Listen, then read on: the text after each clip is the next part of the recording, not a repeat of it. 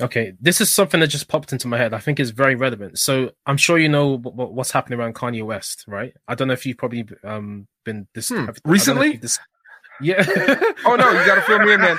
Listen, I'm listen, sure. listen. People think I'm joking when in the book when I say I don't watch the news unless two people tell me something. So Yeah, now you yeah. you've said it. Let me know. Yeah, I guess.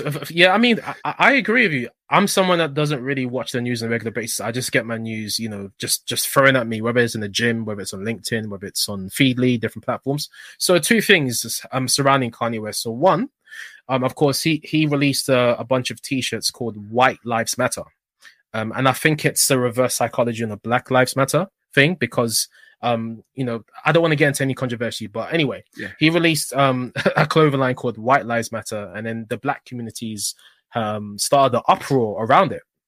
And he's starting to get cancelled, and people are starting to threaten him and things like that. But he's refusing to step down.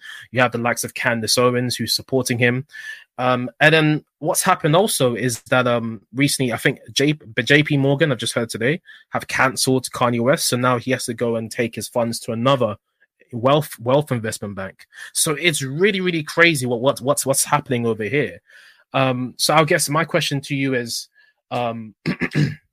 You have one camp of people who are really comfortable in terms of addressing race and addressing their fears, and then on the other side you've got people who are afraid to share how they really feel about certain themes and topics around race, and then they refuse to keep quiet, because for example there's one interview Kanye also did with Fox, I think it was Fox News, and then he was talking about how when he decided to support Trump or someone like that instead of somebody else, he was getting threats from the black community or whatever saying, hey, quickly change your opinion, otherwise we're going to do this, otherwise we're going to come and threaten your family, we're going to come and kill you, whatever.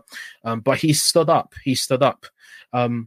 What do you see? I'm sure you probably don't monitor this guy a lot. I mean, we ain't got time to monitor Kanye, right? But I mean, it's just content that's just been fed to me. What kind of behaviors would you say, or characteristics would you say are quite needed to be able to kind of tackle, controversy like this? I mean, to kind of deal with, this kind of controversy. And then on the other hand, for those who are quite shy or scared or fearful to address, racial matters that they don't want to come out and share because they feel they're going to be threatened, how would that person address those matters? I hope that made sense. So you got one camp and then you got another camp. So I think this is an awesome case study because it shows just how tricky and messy these types of things are. And so for me, let's just bring it back to one of the key principles or beliefs that I have, is that conflict is an opportunity. Conflict is an opportunity. And before, more so than getting into like determining who's right and who's wrong at this point, I think it's really important for us to slow down and recognize the opportunity that this situation presents us with, for people like you and me and people all around the world to talk about this, because clearly this situation stirs up a lot of emotions in a lot of different people for a lot of different ways. That's fascinating. That's interesting. And that's important. That's very telling. And so I think it gives us an opportunity to speak to our values. What are those values? What is it about this situation that makes it so emotionally challenging for us to deal with? And why is it that we feel such strong emotions about it? Because if you tweak the case study, it becomes really interesting, right? Because if it's a white person who says White Lives Matter and has a shirt that says White Lives Matter, there might be an uproar, but not the same kind of uproar that comes from Kanye West doing it for him as a black man doing it. It's really interesting. And I think it speaks a lot to our psychology too, just the psychology of tribalism, because whenever these types of things come up, it immediately spurs up a lot of emotionality, number one. Mm-hmm. And then people immediately start to take sides, and then they immediately start to vilify each other in the interaction, right? But what's really not happening is communication. True communication is not occurring. What we're doing is we're taking the opportunity to show who we are by siding with the people who believe what we believe and showing who we are not to our tribe by attacking the people that disagree with us too. And so there's a lot of identity that's going into this. And that's one of the things that makes these conversations so tough. So one of the things I outline in the book is that the two things that make these conversations about race so triggering for everybody is, number one, identity. Who am I? What does it mean to be a person like me? And number two, morality. What does it mean to be a good or bad person?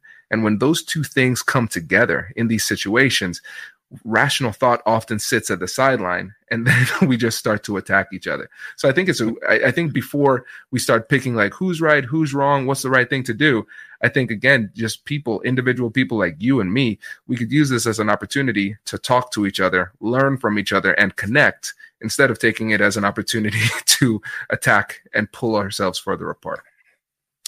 Yeah, I totally agree with that.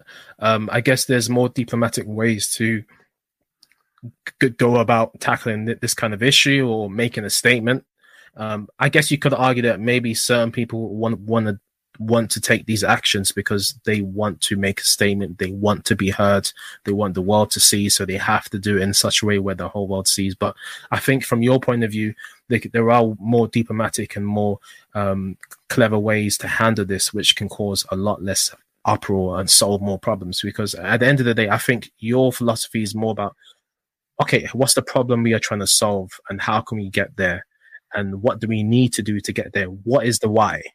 So I think that's what I like about your way of tackling, of resolving conflict, because you always dive deeper. What is the why? Where does this come from? How can we get to the root of the matters? And how can we break this down? Okay. What would you say are some of the most common